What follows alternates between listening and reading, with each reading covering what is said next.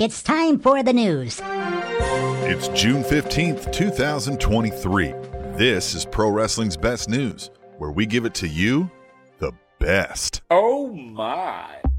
AEW's new weekly show, Collision, will not prevent the presentation of AEW special events like Battle of the Belts, according to Tony Khan, who spoke with WrestleNomics' Pollock and Thurston this week. Khan said they will continue to produce shows like Battle of the Belts, but at this time he does not have any information on which day of the week the shows might air, considering Collision's Saturday night time slot, but that he expects to have an answer soon. You can read more on this story at ringsidenews.com.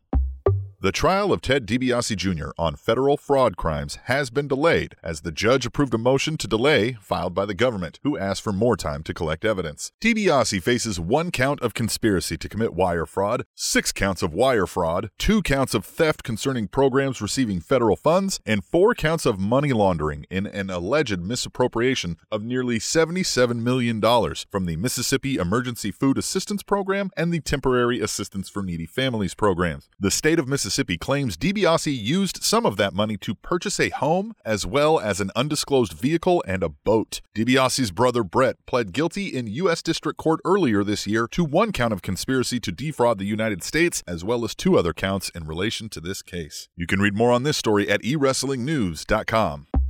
AEW secured a deal this week for their new weekly show Collision to air in the UK on Wednesday nights on ITV4, starting on Wednesday, June 21st. Dave Meltzer reported that AEW has not yet confirmed what time slot the show will air as part of this deal, but it is reported that the deal will not impact AEW's deal with FITE, who will air Collision live and commercial-free on Saturday nights as part of the AEW Plus subscription package. You can read more on this story at eWrestlingNews.com.